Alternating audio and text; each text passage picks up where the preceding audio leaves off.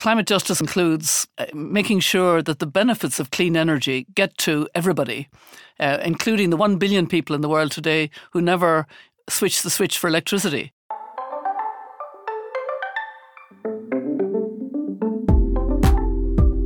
Hi, this is Displaced on the Vox Media Podcast Network.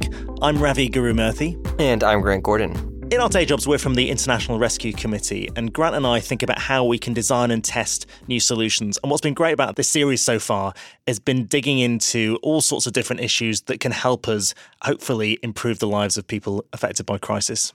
So far this season, we've focused on 3 of the most important issues facing humanitarians today. The ways in which war is changing and the future of war, refugee resettlement, and finally, how climate change is shaping displacement. Today is the final episode in the climate change series, and it gives us a second to take a step back and look at some of the fascinating people that we've talked with.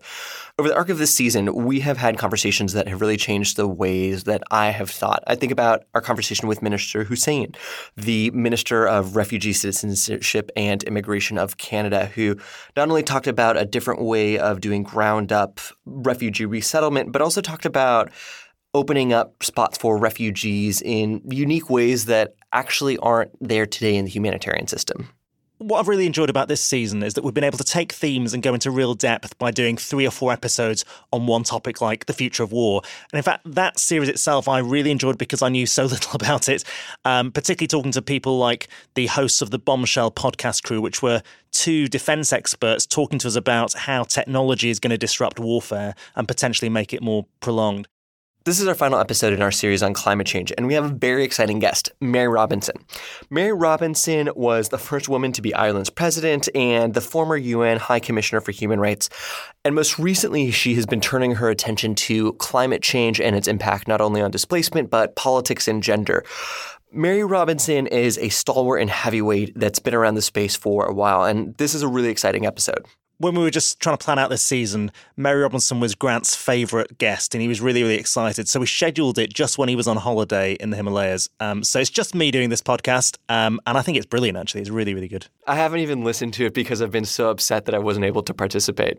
But I am excited to listen to this, not only because of Mary Robinson's more recent work on climate change, but because of the long history she has in dealing with contentious politics, human rights, refugee issues, and all of the alike. There's very few people who are able to bring the long type of history she does to a burning and crucial issue from a new perspective. And this is an exciting episode exactly because it's bringing that type of voice to this issue. So just to annoy Grant, here is the interview he wanted to do with Mary Robinson. Mary Robinson, welcome to Displaced. Thank you. So you actually have a podcast called Mothers of Invention, and you've done it with a co-host who's a comedian, Maeve Higgins. And I normally actually present with another co-host called Grant Gordon, who does fancy himself as a comedian sometimes, but sadly he's not able to be here. He's in the Himalayas. I'm just really interested in why you chose to try and bring humour to the issue of climate change and chose Maeve to be your co-host. Well, first of all, I didn't even know about 18 months ago what a podcast was. I'm an elder, I don't do podcasts. And I had been thinking about doing a documentary. I had a book on climate justice, which had just gone to press but wasn't yet published. And I still wanted to get the message out, get the stories out, get young people interested. And the people who advised me, Doc Society, said, no, don't do a documentary. It's done all over the place. Why don't you do a podcast? And I had to ask the stupid question, what's a podcast? And then it was they who suggested that I might first of all, do a pilot with 2 people, and Maeve was the first of them. And when I was told that she was a comedian, I was a bit iffy. I'm a former president, a comedian, come on. And actually it worked a charm. From the first 15 minutes, it was clear we were made for each other. Maeve was 8 when I was elected president, and she's half respectful. I think she describes herself as your cultural attaché to podcasting. Is that right? I think she likes to describe herself in all kinds of exciting ways. Just like my co-host. So I want to dive into the question of climate change in a bit more depth. And I know in your book you talk about how you came to this issue quite late. It wasn't something that was a concern within your presidency or even when you were initially starting your role in the United Nations. but you came to it, I think, in the early 2000s, not out of an interest in environmental issues per se, in terms of polar ice caps or particular environmental issues, but more from a concern about the impacts on people. And that really echoed my own sort of concern and interest in climate change. I start off from a social policy lens, worried about the most disadvantaged people, and I became more and more worried about climate change being something that was the defining social policy challenge of our era. And I think this is a really interesting dimension to climate change, because when Al Gore, I think in the 2000s, talked about climate change being a planetary emergency, it felt like, to me, it missed the point. It was actually a humanitarian emergency. And that's something you're really trying to bring out, isn't it, in your work? Very much so, yes. You're quite right. I did come late to it. I was in a silo on human rights and gender and people with disabilities, etc., in the UN, and there was somebody else dealing with climate. It wasn't until I was on the ground in African countries dealing with rights that are very important if you don't have them, rights to food and water, health, education, shelter. And I saw the dramatic impacts, and people kept saying to me, things are so much worse. And it was all about not being able to predict, not knowing what was going to happen. The number of women in particular said to me, I thought God was punishing us. Mm-hmm. Just the sheer, unexpected, unpredictable, unexplained reality that people were facing, and not knowing why, and not, of course, being responsible for it, because they don't drive cars, don't do major manufacturing, and yet they were buffeted by our lifestyles, basically.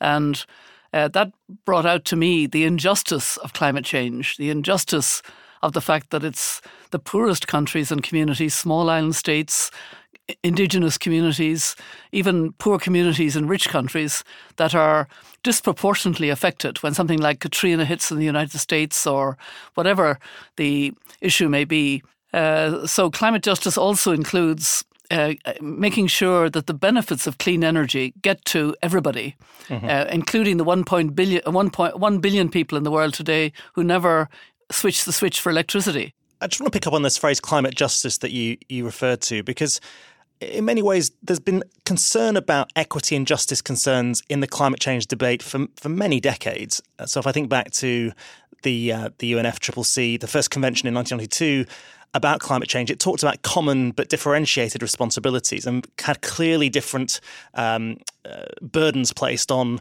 rich and poor countries. Similarly, sustainable development has been a notion that's about combining the social development as well as the environmental and economic change. Contraction and convergence, again, was a concept that was all about saying we ought to have the same per capita emissions as countries rather than the rich taking up all their share. So why did you feel the need to really focus on climate justice as a new phrase and push that into the debate? I think I became aware when I, began to look at the climate world and read up on the science in particular, and then attended my first conference, which was the conference in Copenhagen. I was quite shocked at how male it was, how focused on science and technology and environment, not on people. And then I went back to the original climate convention and saw that it had one sentence about people, in fact, if you can call it, well, it is about people, talking about the current and future generations of humankind. And that's the only sentence about people. And I suppose coming from a human rights perspective and having seen in African countries over a number of years the devastating impact, I was really quite shocked. There was no discussion on gender. There was no discussion on human rights. And I thought, well, this is very strange. This has to be addressed. I think it's hugely important because in the climate change world, and even more so in the energy industries and energy world, it tends to be very much dominated by engineers and economists, which often are predominantly dominated by men. So I think it's a really interesting point. And your podcast is actually called, I think the subtitle is A Man-Made Problem with Feminist Solutions. Is that right? That's right. And of course, we do explain that man-made is generic. It includes women. We're all responsible. Men probably had more power and more capacity to pollute, so they probably are more responsible. But a feminist solution definitely includes men. We're very sure of that. I just want to push on this justice question a bit further because I think you can make the argument that unless you address the justice questions, the sense of inequity between rich and poor countries, with the rich who have basically caused the problem and the poorer countries that are basically going to be receive the most difficult consequences. Unless you can do that, you can't actually get collective action because there's such a big blame game. But I think... Yeah, I think it's really important that we see it as something that everybody has to do their utmost to address. Mm-hmm. And I've been very impressed because when I had my mandate as the Special Envoy on climate change before the Paris Agreement, and then in 2016 I had a mandate on El Nino and climate for the Secretary General of the UN. And I was in touch a lot with small island states and poorest countries, as I still am, and they are very ambitious to get the clean energy. But they need the technology, they need the skills, they need the transfer of technology, basically. And therefore, if we're going to get to where we need to get to in the short space of time we have, which, the IPCC said, we have 12 years. It was 12 years when they said it in October. It's 11 years now to reduce by 45% our global greenhouse gas emissions to be on track for a net zero carbon world in 2050. We need to really, have a sense of urgency. Small island states and least developed countries really have that urgency about going clean energy. And what we need is a solidarity and an empathy to enable them to do that and enable the kind of transition in the richer parts of the world, the just transition out of fossil fuel, which requires a huge amount of support for workers in the fossil fuel industry, communities that depend on the fossil fuel industry at the moment in order to move forward. So we have big challenges in different parts of the world, and we can only do it with a kind of common solidarity and purpose. Yeah, I mean, I think my question almost is, when you start to talk about justice, while that is obviously absolutely critical and quite important in terms of bringing different players on board, sometimes when you start discussing what is fair, you allow people, you actually create divisions. So I can think back to Indian negotiators about 10 years ago, basically saying, we're going to do nothing because you've caused the problem, rich world, and you should basically bear all the brunt of the change and the transition, and we're going to do nothing until you've basically brought down your emissions. And even though that was perfectly fair in many ways, it's not necessarily productive for such a large economy to take that kind of stance. Now, obviously, things have moved on, and we've got to a much better position. I've been kind of aware of some tensions, particularly with the common and differentiated responsibility, which you mentioned earlier. Yeah. We haven't really reconciled how that works out in practice, and the richest countries, with the most capacity to change, haven't been ambitious enough about changing quickly enough, and so there is a tension in that. But, I feel that, children around the world are really reminding us of the justice dimension, because there's no arguing about the injustice they're talking about. We are not protecting them. And that is, a real challenge to us. And they speak truth to power in saying, I want to have children and grandchildren, but I don't even think I'm going to have a livable life myself. What are you doing about this? And it's very compelling stuff. I mean, Greta Thunberg, when she spoke at the COP in Katowice and when she spoke in Davos, was devastating because there's no answer. We are not protecting younger future generations, and we have to really understand that injustice in order to square the circle and get back to really being serious about the ambition that we need for both the climate and a sustainable future. I mean, that touches on another a large part of the work that your foundation does and promotes, which is participation and actually trying to engage the voices of marginalised communities and young people to play their role in this debate. Yes, we found it very interesting.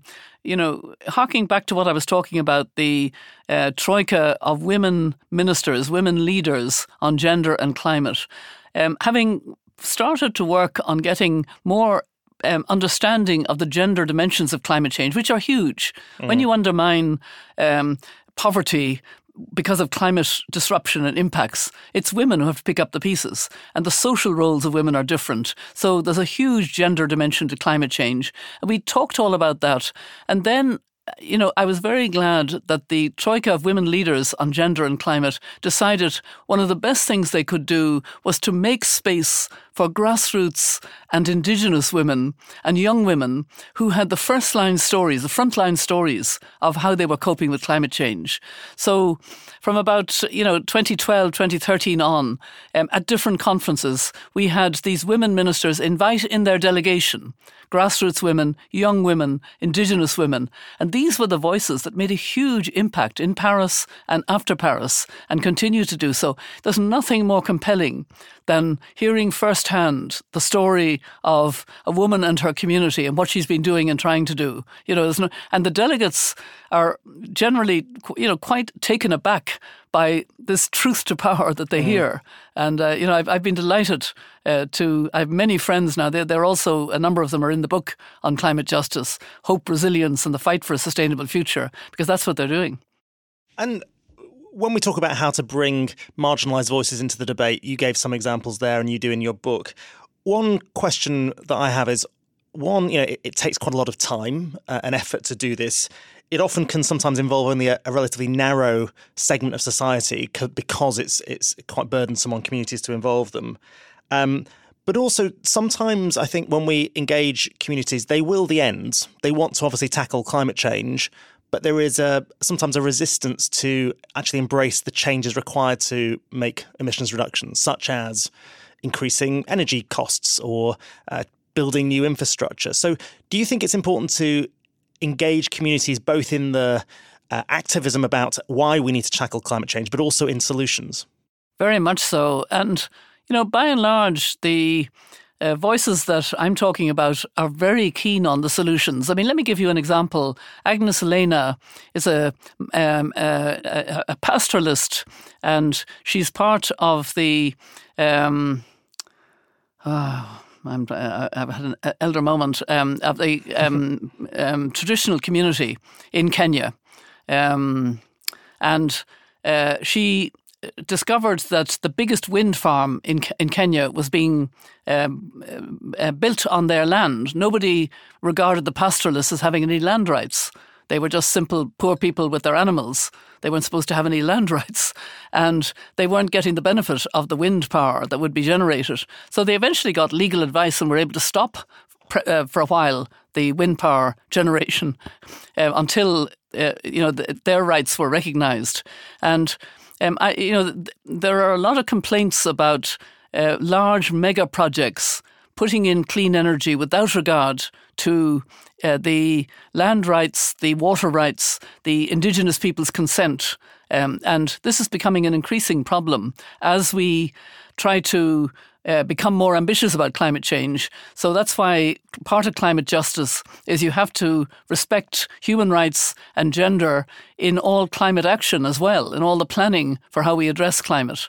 And I find that, the communities are ready for solutions. It's maybe in the developed world, there's a not in my backyard desire not to have wind farms or, large solar projects near you.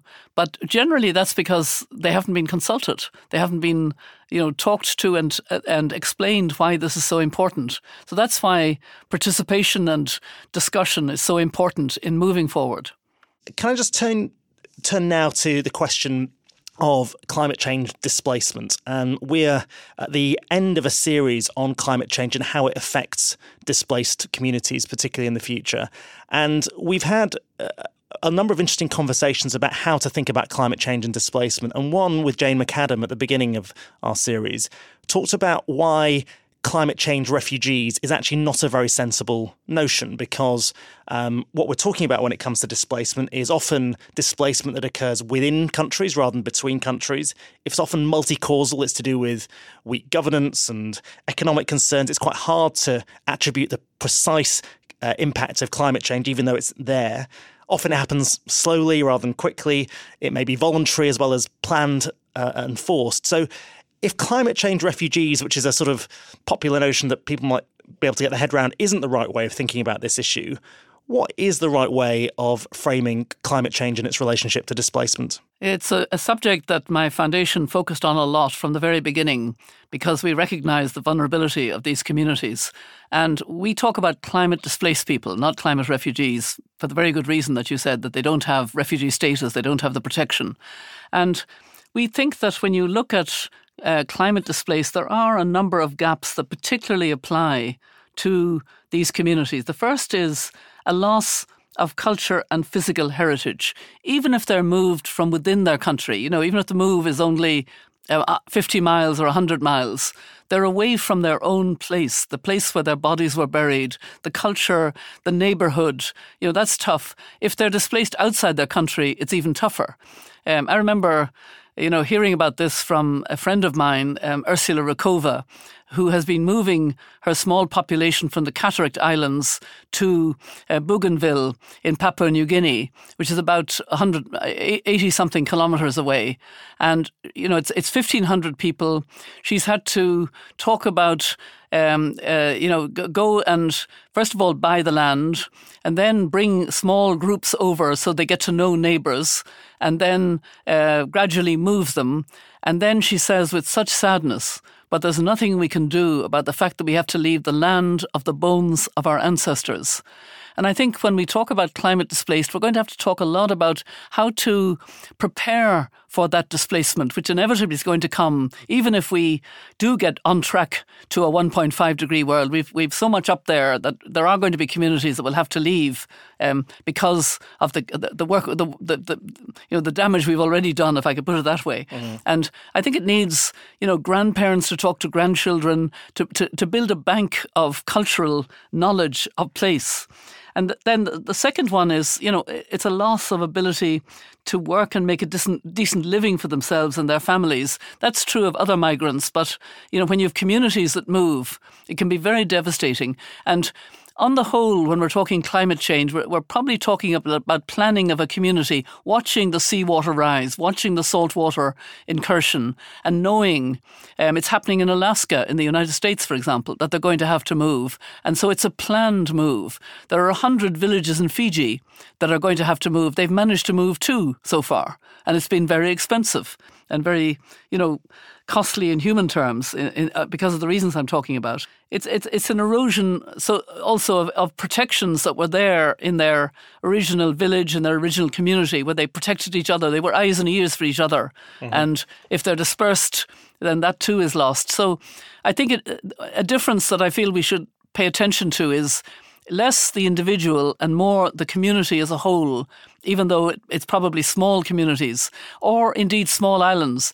I mean, one of the stories in my book on climate justice is the story of Anote Tong, the former president of Kiribati, who realised when he went to Copenhagen to that conference that they weren't going to agree 1.5 in the text. Therefore, his people would have no future by about 2050 because their small atolls would go under.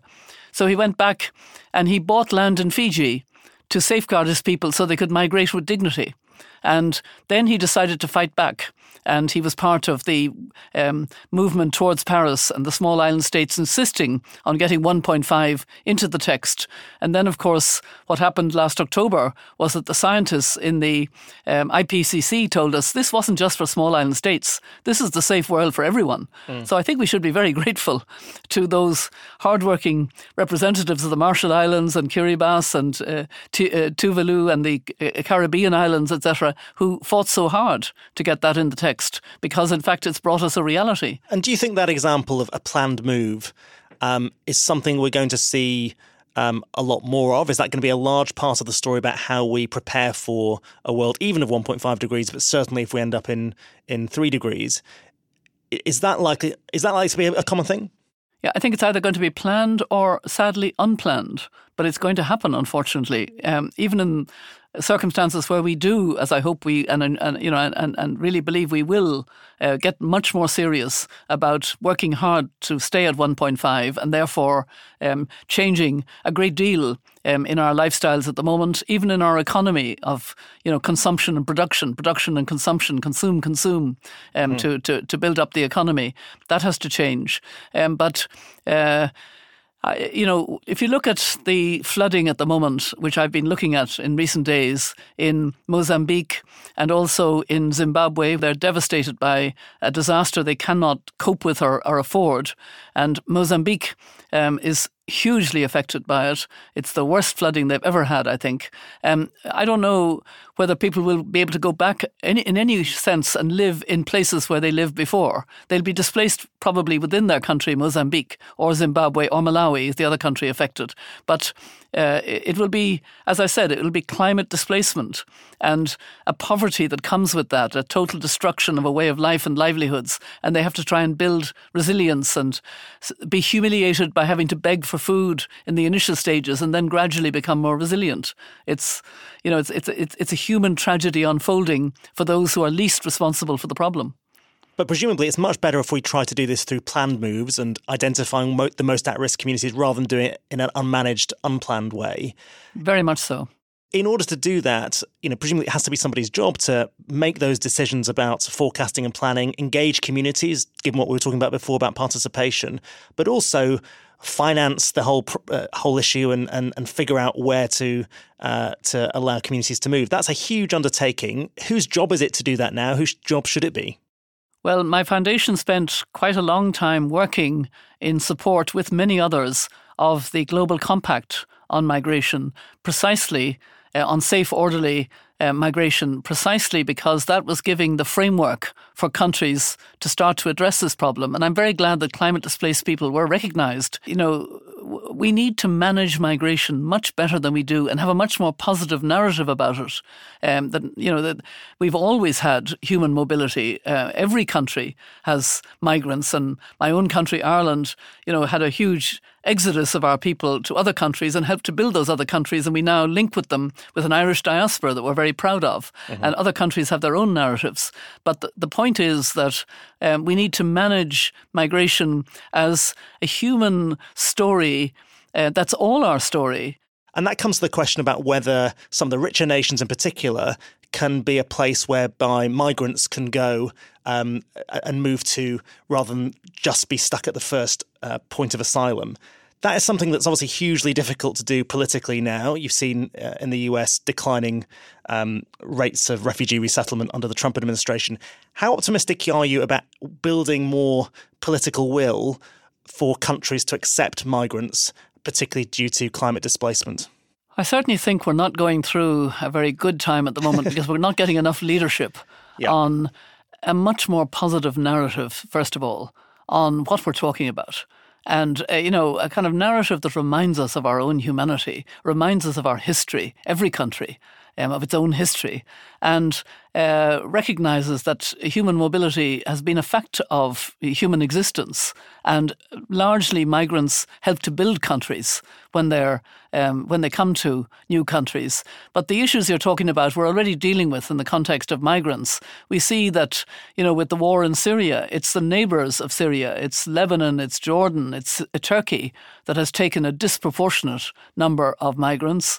The European Union is failing in its solidarity, has made the Dublin Treaty a kind of gospel of first entry points so you can push everything back to the Mediterranean, to Greece and Italy and to some extent Spain to carry an undue burden. And countries of the Eastern Bloc, some of them have forgotten their own history of how they were helped in times of difficulty and are closing their doors in a very populist way that nationalist way of a sort of very undesirable values.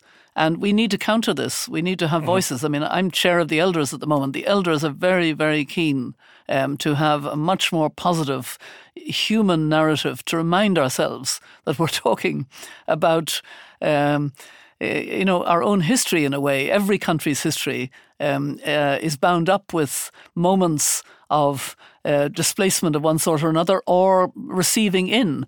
I remember Jimmy Carter talking about how proud he was to open the doors in the United States for refugees from Cambodia at a particular time, and there's just a need to somehow build the stories, and also the stories of individuals who move, who help to be champions in the countries that they move to, of whatever sort. I think that all of these stories help. We're going to take a quick break here, but we'll be back soon with Mary Robinson.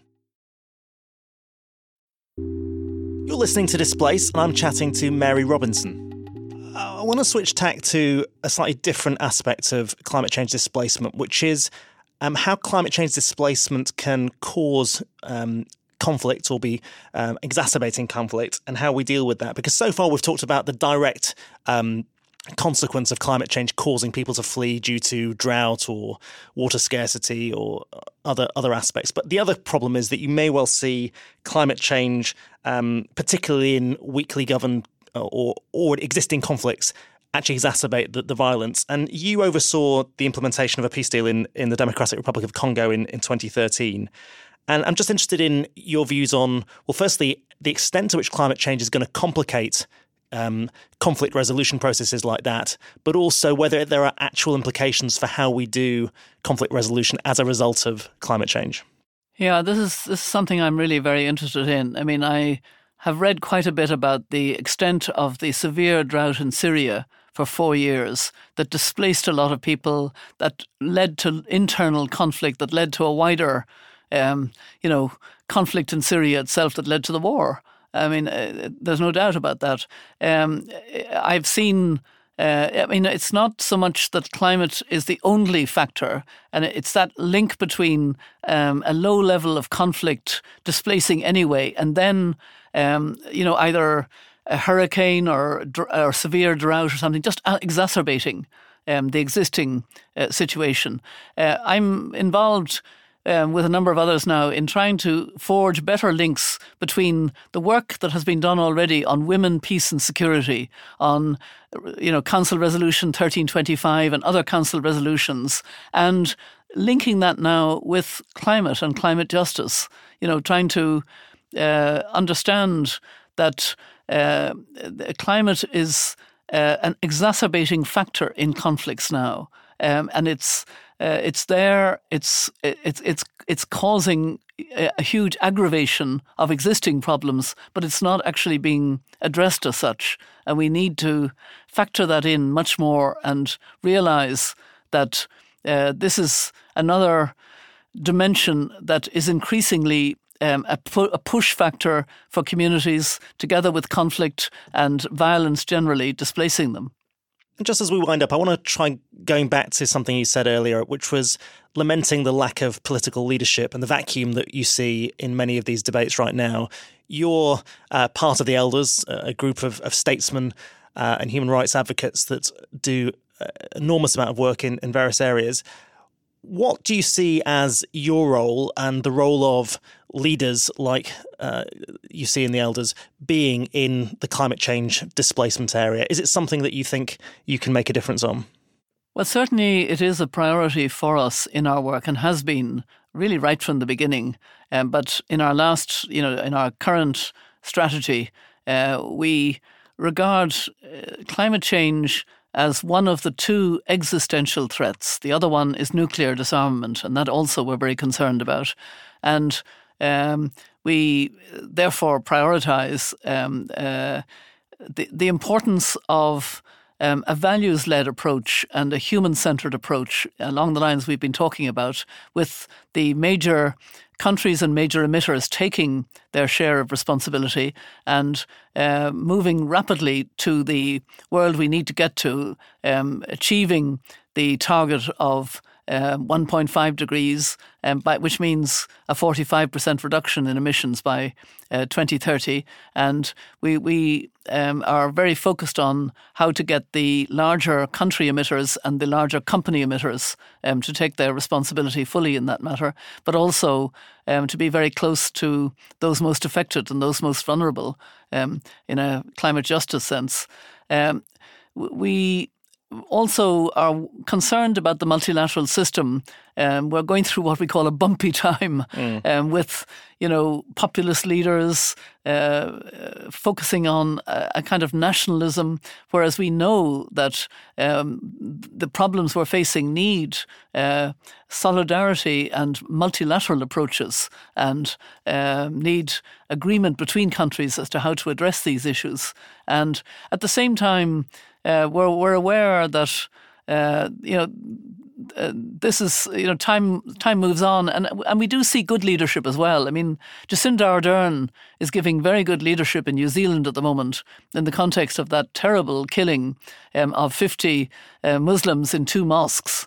And, she has got the right tone, the right language, the right leadership. And we need more of that. Mm-hmm. And we certainly will be using our best endeavours as elders. We're independent, but we're also, we can do so much when we're humble and modest about what we can do. But we certainly will be speaking out very much still on the issue of climate change and climate displacement. And we will be very supportive of multilateral efforts to address problems, because we think that's the only way forward. And what's the role of the UN here? Because I think you said before that you actually never gave a speech on climate change when you were UN High Commissioner on Human Rights. It was as you were doing that job, you started to see the connections. But there is a risk, isn't there, of the siloing of this issue between human rights, UNHCR, environment and climate change. Are we going to get leadership from the UN, or does there need to be change there as well? There is a risk of siloing, but I think the UN is both aware of that risk and has hopefully moved on a little bit from it. I think the 2030 agenda, which was adopted by 193 countries in September 2015, which is not so long ago, with its 17 Sustainable Development Goals, was an attempt to actually break out of silos. And those 17 Sustainable Development Goals are both interlinked and require an interdisciplinary approach and require, breaking out of both national and UN silos. Mm. And I think that is happening to some extent. I mean, there are coalitions now of states and business and cities and communities partnering to achieve those goals, really seeking to implement the 2030 agenda and recognizing that this is the agenda and that the Paris Climate Agreement, as interpreted now by the scientists, gives us the guidance as to what is sustainable, that we have to stay at or below the 1.5 degrees. And therefore, it's an even bigger challenge, but it's a global challenge we have to work at together and do it in full cooperation and under the guidance and leadership of the UN. And so I think, even in a bumpy time of poor leadership in certain important countries, we have to remember we have the frameworks, and it's up to all of us to keep reiterating the importance of these frameworks and work them. Thank you so much. That was brilliant. Cheers. Bye.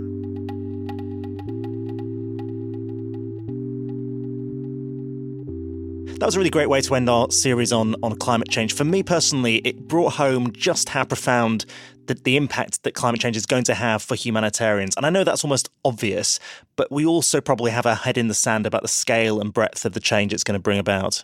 I feel like I actively ignore climate change, as most people do, because it feels so intractable and so large. And to your point, Ravi, this was the series that really kind of brought it home for me. It also made me think a little bit more about what the future of humanitarian response looks like. There's oftentimes a differentiation between organizations and responses to natural disasters versus man-made conflict, or political conflict rather. And this hit home that to actually be thinking about planning for the future of humanitarian response, you actually have to take much more seriously that natural disasters are going to be a larger part of what we're dealing with. Perhaps the most profound thing that I've taken away from this last series on climate change is that trying to make the hard distinction between refugees and other forms of migration that may be due to all sorts of reasons, I think is going to become increasingly difficult. It already is, but we probably are looking at a world of much greater mobility, and we need to figure out ways of managing that in better ways, rather than getting obsessed about the categorization. I actually thought this was actually one of the most interesting pieces. I came in thinking that we were going to have long debates over whether people displaced by climate should be called climate refugees or just refugees or something else. And consistently what we heard from experts who think about this all the time is that you have to put down that debate and think about different frameworks. And it's clear to me that I think some of the frameworks that are coming to bear are early stage and nascent, but that a little bit of the old ones are outdated and aren't going to serve us.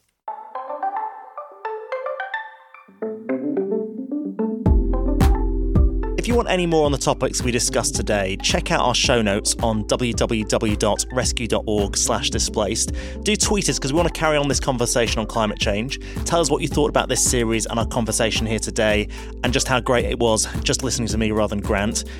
So do tweet at Grant M. Gordon to say cheerio, and at Argara Murthy to discuss. Never tweet at me saying cheerio. Before we sign off, an extra treat. We're bringing you 2 episodes in one. After our credits roll, you'll hear an episode from Mary Robinson's podcast, Mothers of Invention. It's called Fish Out of Hot Water, and it features Maeve Higgins, Mary's co-host, and Ayana Elizabeth Johnson, a lifelong ocean conservationist who creates solutions with social justice in mind. Stay tuned, it's a really great episode. And keep your eyes on this feed, because after our series on climate change is over, we are going to come at you with a couple of special episodes in which we're actually interviewing our family members. I'm interviewing my sister, Glenna Gordon, who is a fantastic photojournalist and somebody who has been working in conflict zones all over Africa and more recently tracking the alt-right in the United States. She does amazing work, and it's a really fun episode. And I'm interviewing my dad, largely because I wanted to try and get my mum finally to listen to Displaced. And I know she'll just sort of at least listen to Dad to say how bad he was. Dad is somebody who was displaced himself during the Second World War, fleeing Burma, and we're going to be talking to him about that journey and his life after that. At Vox Media, Displaced is produced by Megan Cunane. She's so excited that this is our last episode of the season. She's been holding her breath for this moment and has a mojito in hand to celebrate. Our engineer is Jelani Carter, and mixing for us is Gautam Srikishan for this episode and all the other conversations that you've heard in Climate Change series. And a huge thank you to the staff at the Women's Audio Mission Studio in San Francisco, where I am recording these episodes. Golda Arthur is our senior producer, and Nishat Kurwa is our executive producer of audio. At the LRC, Anna Fewitt is our researcher. Special thanks to Alex Bandea, Natalie Sikorsky, and Ben Moskowitz. Thank you for listening, and we'll see you next week.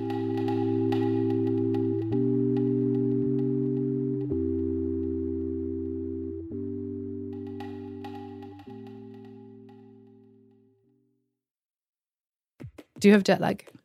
I don't really, no. Yeah. No, I kind of tell my body to be good and, you know, wherever we are, that's the time and just get on with it. I try and sleep. I sleep on the plane. Oh my God. That's so funny that you can just control time and space. I don't say it works 100%, but I haven't felt real jet lag for a long, long time. Because if you gave into it every time, like every time you felt tired and you thought like, well, in Ireland it's, 1 a.m. I'm just going to go to bed. I never think that. I think always forward looking. It's the time they say it is. Yes. Pay attention. Pay attention. Body, obey me. It doesn't matter if you're tired.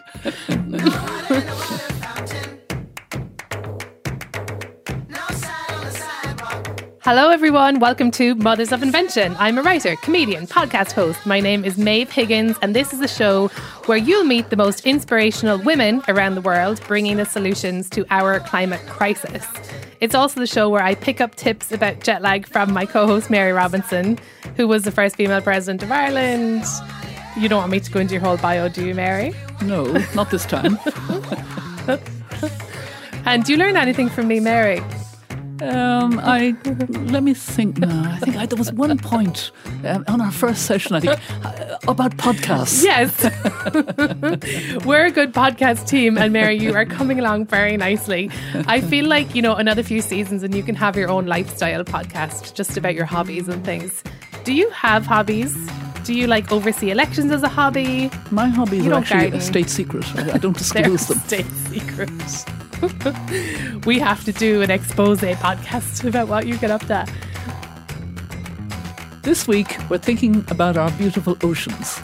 We're meeting those working on solutions to the damage that carbon dioxide has done to them and exploring their potential to help us produce greener energy and food. And to help us do that, I'm delighted to welcome into the studio our first oceans mother, marine biologist Dr. Ayana Elizabeth Johnson.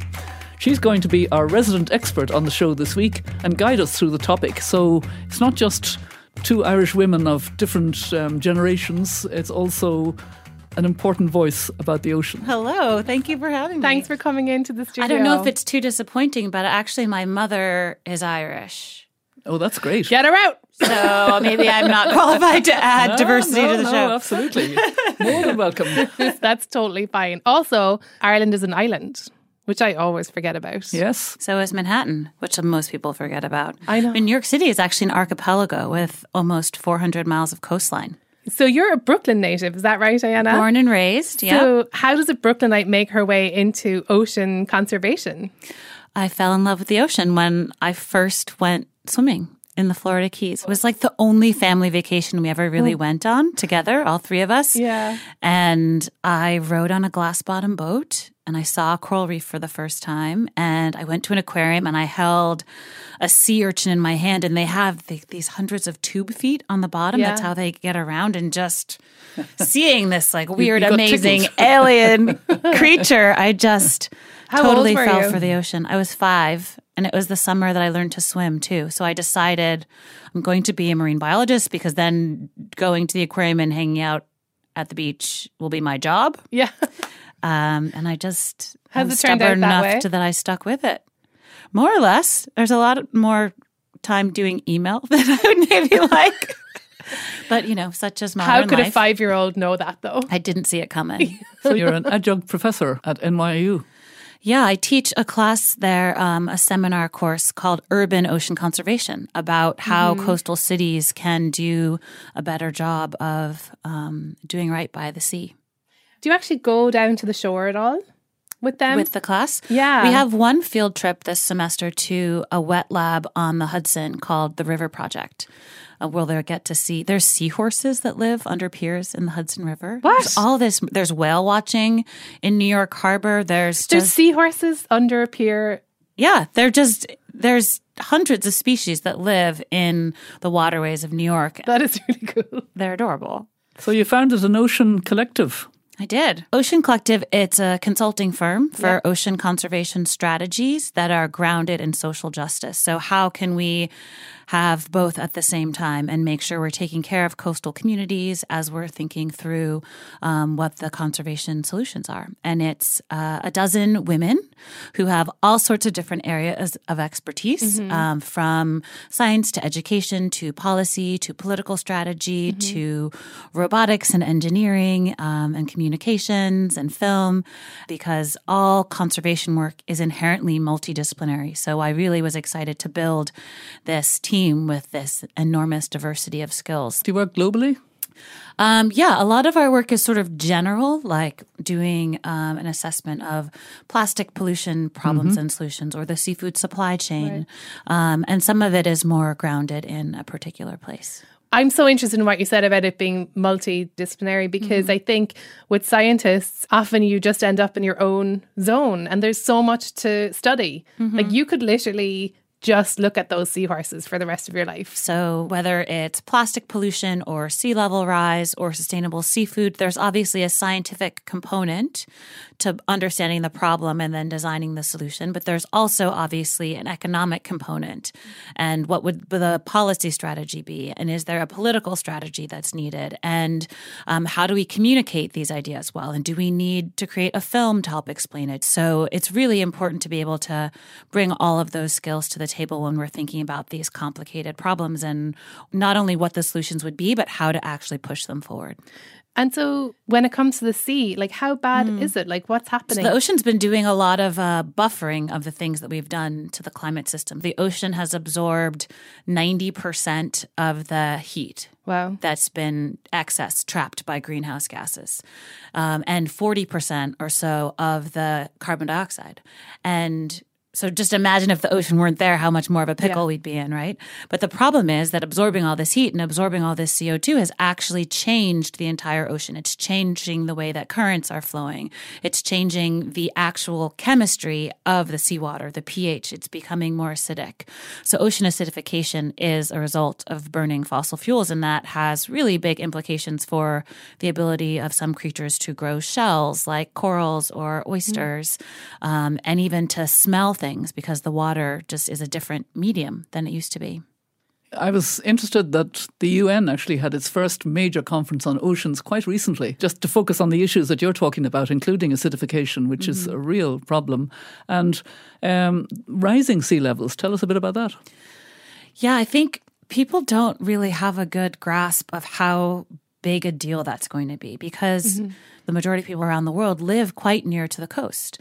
75 million people live within 1 metre of the sea around the world. 75 million. Wow. So any rise and they're affected. Yeah.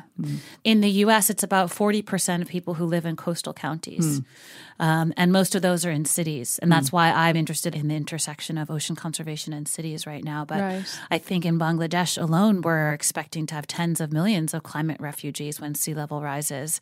And it's the kind of thing that people can't get their heads around because it's such a dramatic shift in the way we use the coast. So it's flooding and inundation of homes, but also the loss of coastal infrastructure. The joke is, which drives me crazy, rich people are like, oh, great, now my property will be beachfront property. And you say, like, not only does this disregard what's going to happen to people whose first homes and only homes are lost and don't have insurance to rebuild or move, but you've also missed the point that you won't be able to get there because the road will be flooded and the electricity, the power will be out. And so they'd be like, I have my helicopter. Yeah.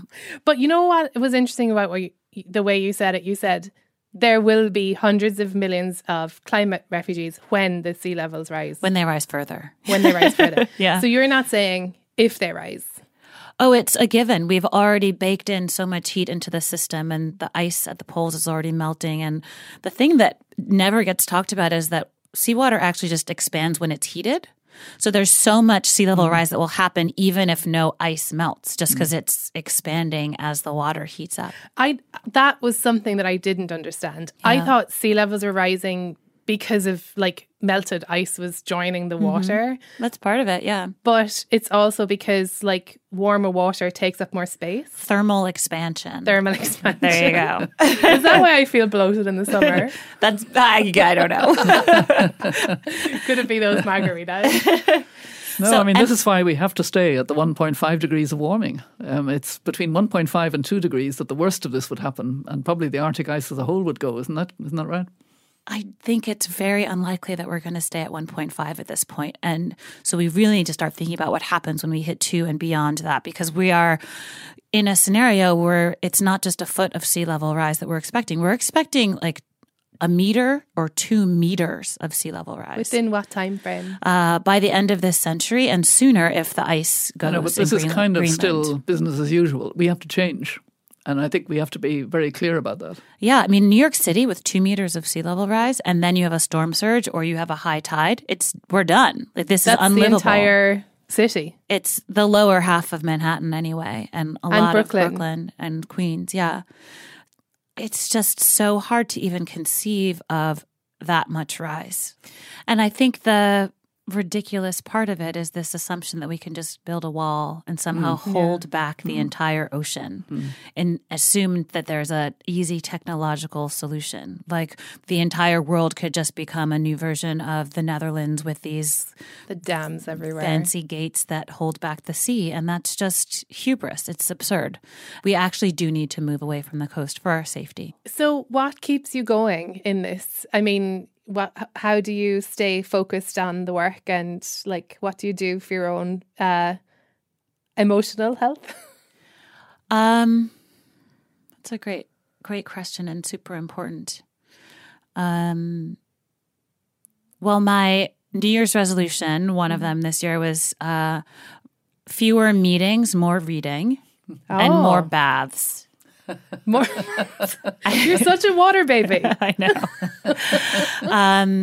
I also, my mother has a farm upstate New York, and I'm up there almost a week every month with really bad internet and no cell phone reception, and a lot of fresh air, and a few hundred chickens, and a stream with a waterfall out back. And so just getting a dose of nature is really important. I live near a park in Brooklyn as well. I think those of us who are focused a lot on the climate issue need to be aware that it takes its toll, just mentally and in anxiety terms. I also find dark humor to be really helpful. So Maeve doesn't understand dark humor at all. I find birthday parties to be really stressful, but I wanted to see all my friends, and someone reminded me it was my half birthday. So last weekend I threw myself a half birthday party, which was all my friends meet me at a dive bar at 9 p.m. I'll be there. I'll put $50 in the jukebox. It'll be the best night ever, because I don't have time to hang out with each of you individually to go for tea and a walk in the park or cook you dinner because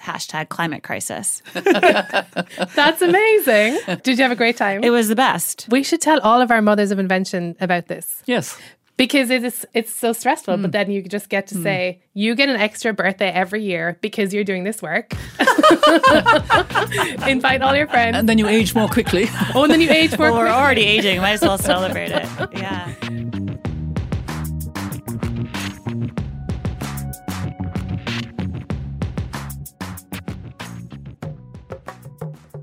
So speaking of both islands and rising sea levels, we're now going to hear from our next mother of invention, and he's the second man that we've included on the show since we began. Mohammed Nasheed was the first democratically elected president of the Maldives, one of the small island nations most at risk of sea level rising, and a very impressive leader who did so much to hold the international community to account on climate change. I remember the leadership he gave in Copenhagen at the COP in 2009. He was ousted in a coup in 2012 and he took exile in London, where I actually met him. But he's back there again in the Maldives, and he was barred from running again as president, so he's running as a member of parliament right now for the elections in April. Our producer Namita caught up with Nasheed on the campaign trail in Mali.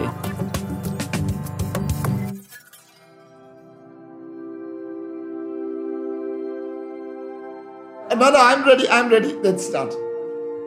Is sound is okay for you? Well, the Maldives is a very big ocean state. It's not a small island state.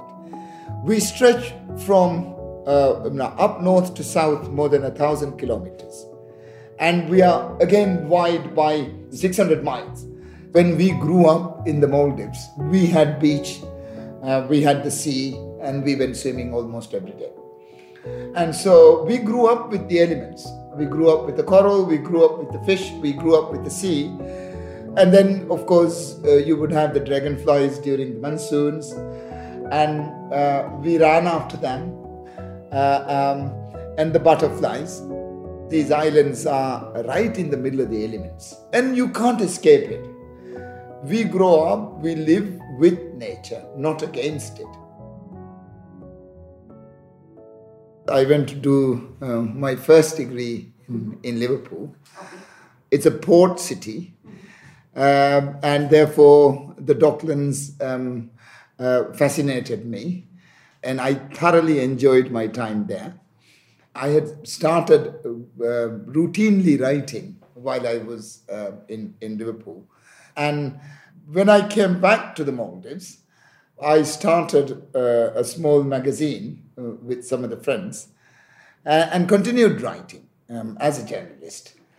Our main focus was human rights and corruption and governance. So that was for the liking of the government at that time.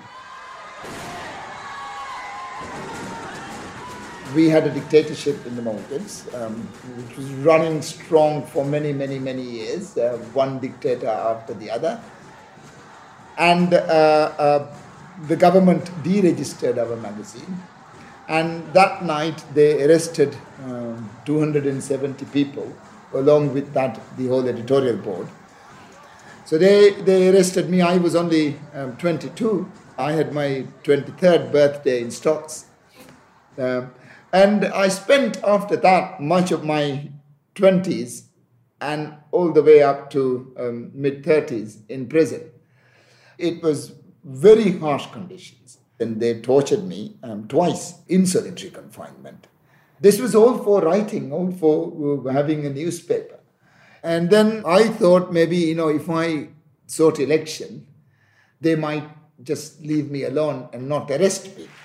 Ladies and gentlemen, Mohammed Nasheed, the President of the Maldives. We won our battle for democracy in the Maldives. I stand before you today as the first democratically elected president in the history of our country. The path to democracy was not straightforward. It was bumpy and full of turns. A year later, and a continent away, we meet here to confront another seemingly impossible task. We are here to save our planet from the silent, patient, and invisible enemy that is climate change. President of the Maldives made something of an international name for himself, trying to protect his nation of 1,000 islands from rising sea levels. 2 weeks ago, a different future overtook Nasheed. He resigned from the presidency, saying he was the victim of a coup.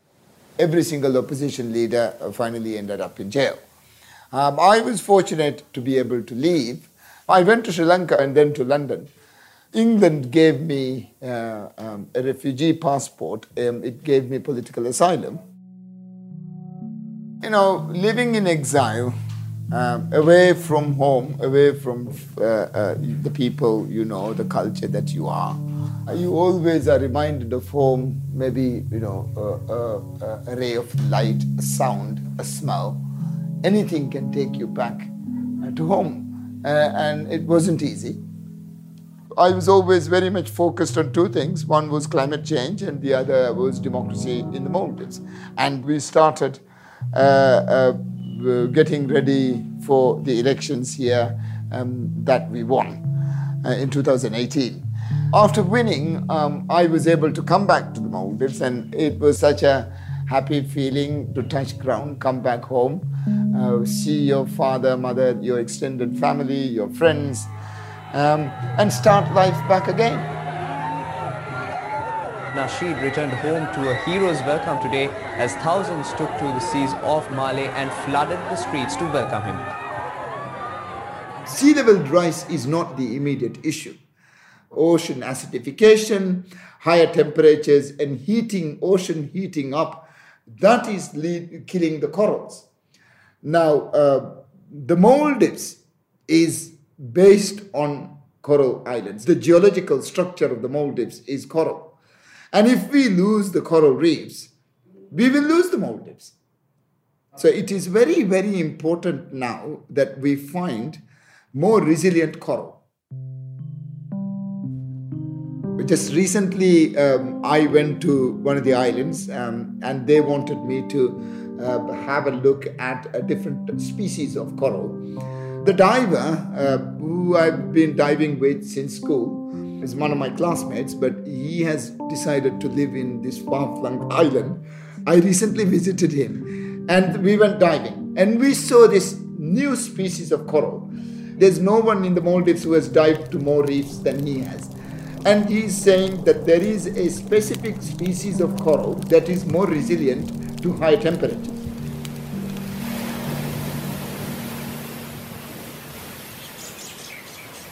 India has as many islands as the Maldives.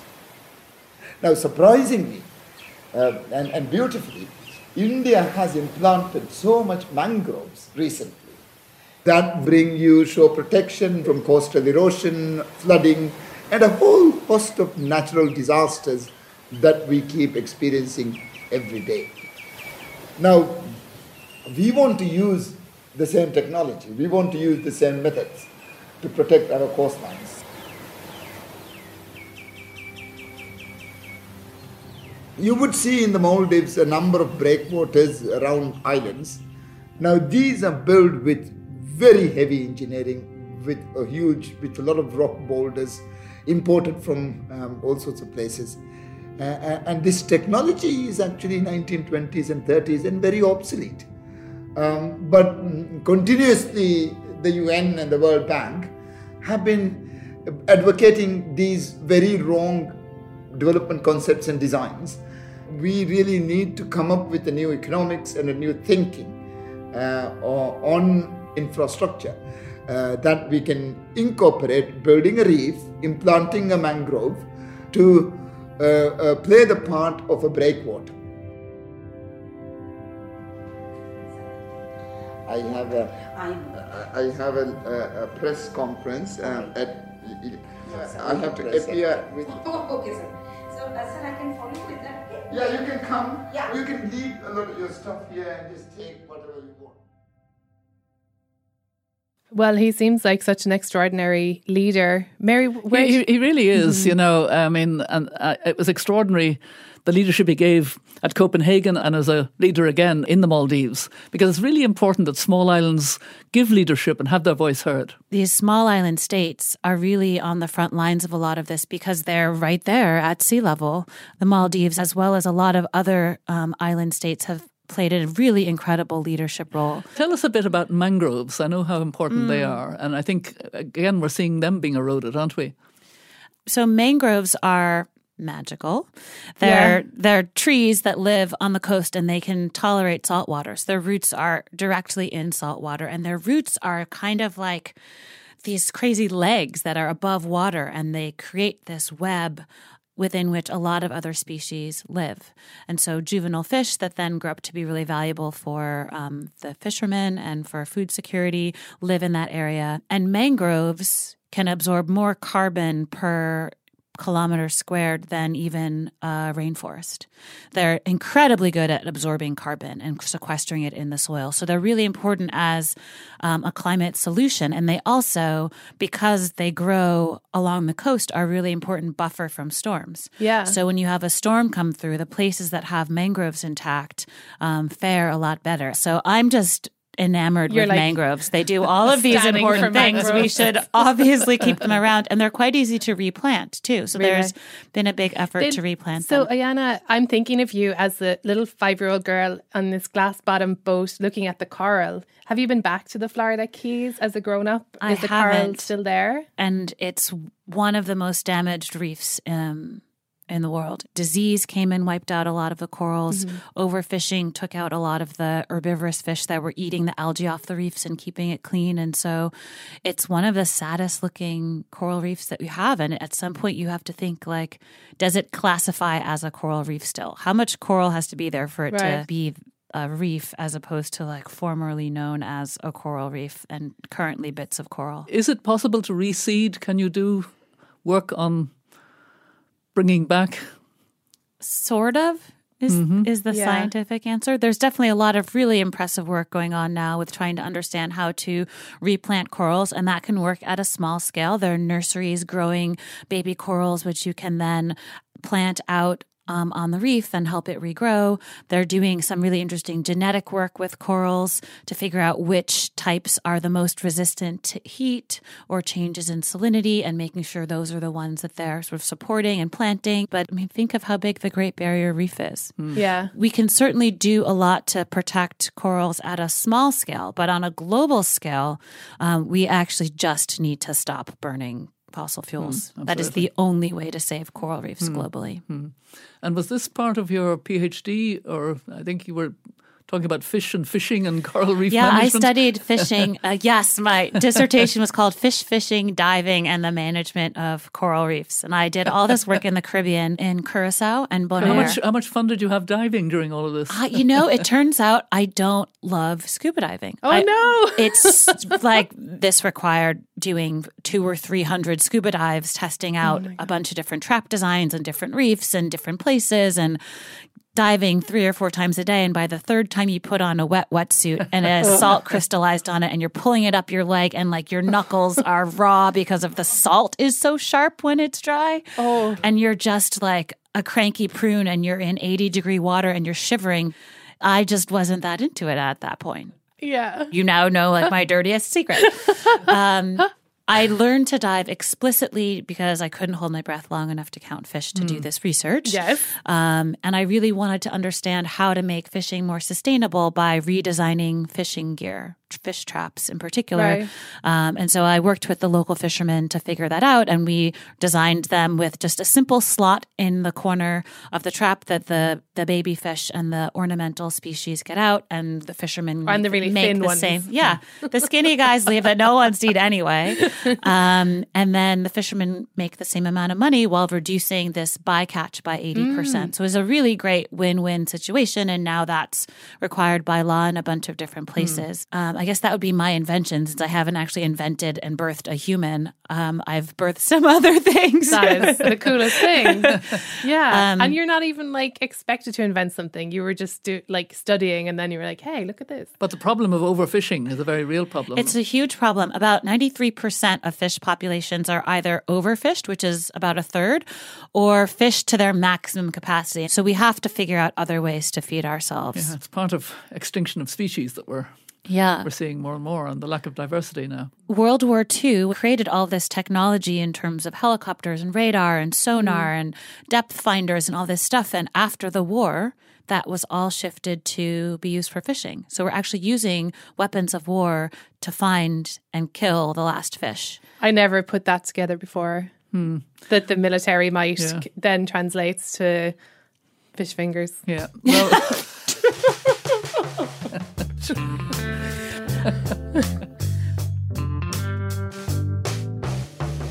well, I don't know whether I'm helping by becoming a pescatarian. It's a good step in the right direction. I'm doing my best. Those are her friends that you're eating. Just don't eat any octopus because they're probably smarter than all of us. Oh, they're no. the best. Octopus? Yeah, that's a terrible feeling, isn't it? If you're like, does he know? Oh, God. They're so cool. You're holding your heart. You don't eat calamari. That's a squid. They're not as smart. Oh. But I don't eat a lot of seafood, no. Okay. In my opinion, the most sustainable fish to eat are the tiny ones, the sardines and anchovies that are low on the food chain. They reproduce really quickly. They're more abundant. And they also have the highest levels of omega-3s and the lowest levels of toxins because they don't live as long to accumulate all that mercury and PCBs and heavy metals. So there's a win-win for human health and fisheries when you think about eating tiny fish, but also eating farmed things that don't need to be fed wild things. So right now, the way that fish farming is done, salmon farming, you're often catching wild fish to feed the farmed fish, and it can be really polluting on the environment. But on the flip side, there's a really good way to do aquaculture, and I think we're going to be talking about that next. Our final mother of this show is somebody, Ayana, that you know. So she's here to help us understand more about how the oceans can look after us, even as we fail to look after them. She's an underwater farmer. Welcome, Jill Pegnataro. Thank you so much for having me. Thank you. You guys know each other already? So we just met today, but I am very familiar with Greenwave, the organization that she works for, and I'm an enormous fan. Like awkward Thank fan you. girl. And at Greenwave, we look up to you very much, Ayana. So thank you so much for inviting me. This is a mutual fan club here. Oh, yes. Very awkward love fest. Yes, very much. Welcome, Jill, and I think you'll have to tell the rest of us about your Greenwave 3D model. Sure. So at Greenwave, we're here building the next generation of restorative ocean farmers. The emphasis on restorative. And that, yes, exactly. So what that means is it's a polyculture farm, which means you have multiple species, and that increases... And they can date whoever they want. Exactly. And what these species are doing is shellfish, they're eating the zooplankton and the phytoplankton that are in the water column, and they're filtering the water. And the shellfish are at the bottom? The shellfish can be at the bottom in cages. Mm-hmm. You can have mussels grown in socks, which is basically a mesh net that's long and can hang from a line. And you can have scallops and lanterns, which is basically a basket divided and have scallops throughout it. There's a whole bunch of different options for farmers to diversify their farms. The fish farming we hear about, it's one species, isn't it? And they... Yeah, so we're not growing fish on our farms at all. It's all shellfish and seaweed. So we're growing sugar kelp on our farm. And sugar kelps are restorative because they're actually absorbing the carbon that's in the water. So you don't actually need any fertilizer. You don't need to feed this stuff. It just grows. There are zero inputs to it, which is one of the reasons why it's so sustainable. No fertilizers, no additives. It's simply using what's in the water column to grow nutritious and sustainable food. So help us see even better, what does it look like? So you described there's cages on the bottom for clams. There's mussels growing on ropes, socks hanging in the water. You've got Is this in a kind of pool area, or is it way out in the ocean? So it's usually on a shellfish plot, which is about 20 to 30 feet deep, and you can usually see the shore from where it is, so it's not too far away. Do you need to get a boat out there? Yes. So to start our regenerative farms, we say that you should have a 20-acre plot on the ocean, $20,000, and a boat. So only $20,000. I don't know how much it would be to set up a farm on land, but it would be, oh gosh, hundreds, a lot more. Exactly. Yeah. So it's cost effective. People can start a shellfish or a seaweed farm much more easily than a land-based farm. And you're also thinking about, in climate change with a food crisis in the future, how are we going to find new ways to grow food? Mm-hmm. And this regenerative, restorative model is really a way to grow nutritious food while also giving back to the oceans. Wait, is the food the seaweed? The shellfish, they're both. Shellfish are high in protein, a delicacy, and seaweed is high in vitamins and minerals. And protein. And seaweeds, sugars. too. Mm-hmm. Oh, I didn't know it had protein. Yeah. So one of the things that I learned from GreenWave was that farming in the ocean, it's 3 dimensions. It's not just the land. And so you can farm at all these different depths. And so you can create just like an insane amount of food out of a small area. So in southern New England, if you have a 200-foot kelp line, you can get 4 to 6 pounds per foot on that line. So you'd have anywhere from 800 to 1,200 pounds of seaweed. There's a lot of iodine in seaweed, which is a nutrient that a lot of people are deficient in these days because we're not eating as much fish and other things. And who are the farmers that are doing this now? I mean... So we have a farmer and training program. Mm-hmm. It's a 2-year program based in southern New England. And we work one-on-one with farmers through the entire process of permitting. We show them how to seed and how to harvest, how to set up their gear, and provide the seed from our hatchery for the first 2 years of their operation.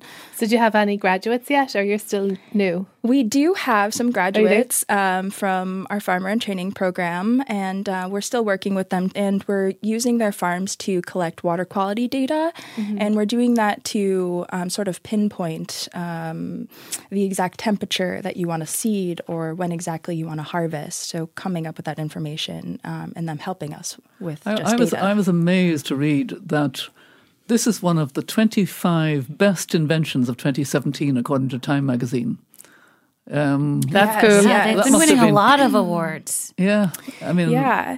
I think because the model is easy to replicate, cost efficient. And it addresses something we have to address, food security. Exactly. Yeah. And do it in a sustainable, restorative way. The thing that I find really fascinating about this in terms of diet and climate is I recently learned that a diet that includes shellfish can actually have a lower carbon footprint than being purely vegan because it's such an efficient way to produce protein. To get your protein. Yeah. Mm-hmm. And so that I was relieved to hear because I do like eating oysters. Do you grow oysters? Frite. I mean, come on, let's live a little. We do grow oysters.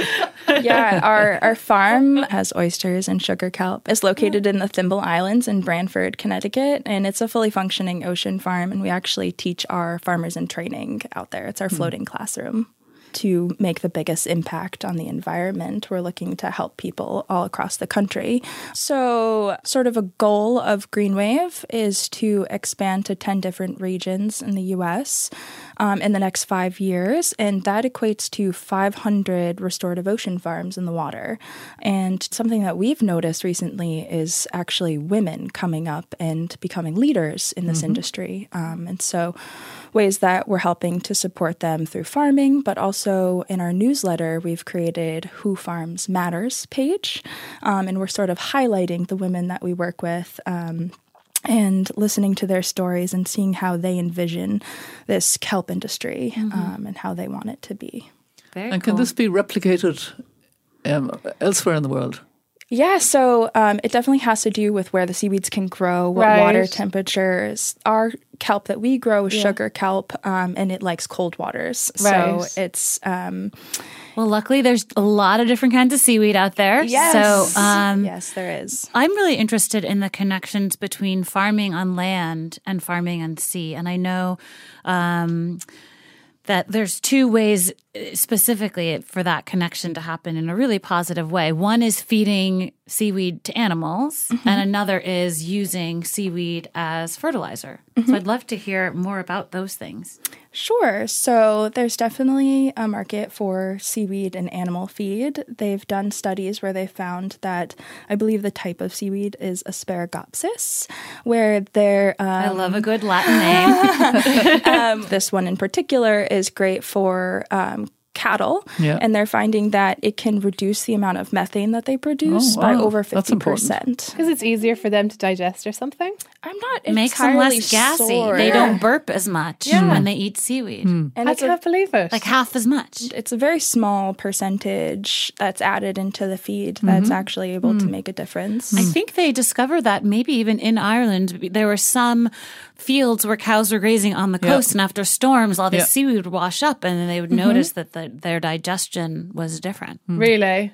Yeah, seaweed has been used for centuries for feeding cattle and other livestock. And what about fertilizer? And fertilizer. So because of the nutrient value in kelp that it's able to absorb from the water column, makes for a great fertilizer as well. And so that kind of closes the cycle by using the kelp that we're growing in the oceans to fertilize these farms, and then it washes back and it's able to reabsorb the kelp.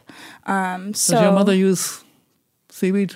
She does. She puts a little bit of it in her chicken feed. Has the World Bank been studying your actual GreenWave 3D model? They've just done a global assessment of the potential of this kind of ocean farming. So one of the figures that the World Bank came up with was that if we do kelp aquaculture in 5% of U.S. waters, it can sequester 350 million tons of carbon within a year, which is about, I believe, 3.2% of the carbon that's absorbed into the oceans. That's very impressive. The bank also said that by creating these farms in 5% of U.S. waters, we could create 50 million new jobs. So, like I was saying... That'd be the add-on jobs. Yes, exactly. Yeah. So every part of the industry that's contributing to local economies. That'd be like those people who make the little shucking knives for oysters. That'd be yeah, there are a lot of pearl jobs. Designers. I'm just wondering, I was asking you about whether it could be replicated outside the United States. And you were saying, basically what you're doing needs cold water. But is it possible to think of examples for, tropical climates, the developing country ideas? Because they need, the replicable, restorative food production. Yes, they are growing in tropical areas, but just different types of seaweed. What I'm really impressed by is that there are no inputs into it. There's no fertilizer. Yes, there's nothing going in that's... You just need light, right? Light, yeah, they live off of sunlight. The kelp does. The oysters are able to filter feed, and an adult oyster can filter up to 50 gallons a day. And they look like they're doing nothing. They're just little shells hanging out. They're actually so busy. Yeah. They need a little love and care, but yes, No, it's just such a good idea. Mary's about to buy stocks from you. Yeah. Well, speaking as a pescatarian. Yes. Is there a way to support your nonprofit? I believe there are ways to donate on our website, www.greenwave.org. What do you mean, I believe? Of course you know. There are. Greenwave.org, give them all your money. www.greenwave.org. And our newsletter, you can sign up for our newsletter and learn about Who Farms Matters. Great. Yes. Well, thank you so much for your expertise and your insight. Yes. It was so fascinating. Yeah, so thank cool. you very much, Jill. Yeah, it's really thank you impressive. for having me. And I love the idea, Who Farms Matters. Yes, Who Farms and how Matters. they farm matters. Yes. Yeah, great. Ayanna, I'm going to take you up on what I feel is a little bit your resignation to the fact that we can't stay at 1.5. The scientists told us in the at the report on global warming needing to stay at 1.5 that it is doable. So, you're a scientist. Are you contradicting all these scientists? Oh, it's theoretically doable. Well, they were saying more than theoretically. They were saying it's a matter of political will. Exactly. That's the theory. Yeah. It's scientifically, we could do it. And we must. But will we? Well... it just remains to be seen, right? If mothers of invention take over the world, we will. Oh, for sure. When that happens, I will have no more concerns about the ability to stay at 1.5 degrees centigrade. No, Ayana, we'd love to thank you for being our guest Mother of Invention host. Thanks for having me. I must It's been a say blast. You adapted very quickly to our rather crazy style here. We all have to be adaptive in this day and age. True. Where can people find you and your work? You can find out more about Ocean Collective at oceancollective.co. There's no E at the end of collective because that's actually a heavy metal band in Australia. So no E in my version of Ocean Collective. Yes, because the way I saw it, I was like Ocean Collective. Yeah, no, it's not hip. It just was already taken. Okay. And then all of my writing is on ayanaelizabeth.com. Perfect. Well, thank you so much for joining us. Thank you. Fantastic. We're also so interested to know what you, our listeners, would like to hear more about. We already asked for and received lots of great suggestions on our social media feeds for women who should be recognised as mothers of invention. So keep up the nominations. You can find us on Facebook, Twitter and Instagram at Mothers Invent.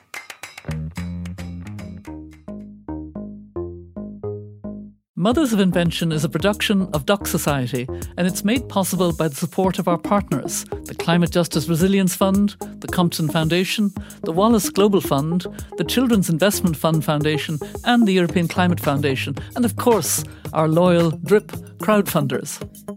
Our series producer is Somali Kadikara. The executive producers are Jess Search and Beanie Finzi. Our audio producer and sound wizard is Anne Pope, and Jay DeSanta is our ace researcher. Namitha Veer Chopra produced our piece on former President Nasheed in the Maldives. Aisha Yunus is our social media magician. Our climate expert consultants are Iris Andrews, Ed King and Catherine Wilkinson. Our theme music is Water Fountain by Tune Yards with kind permission from 4AD and Marriage Records.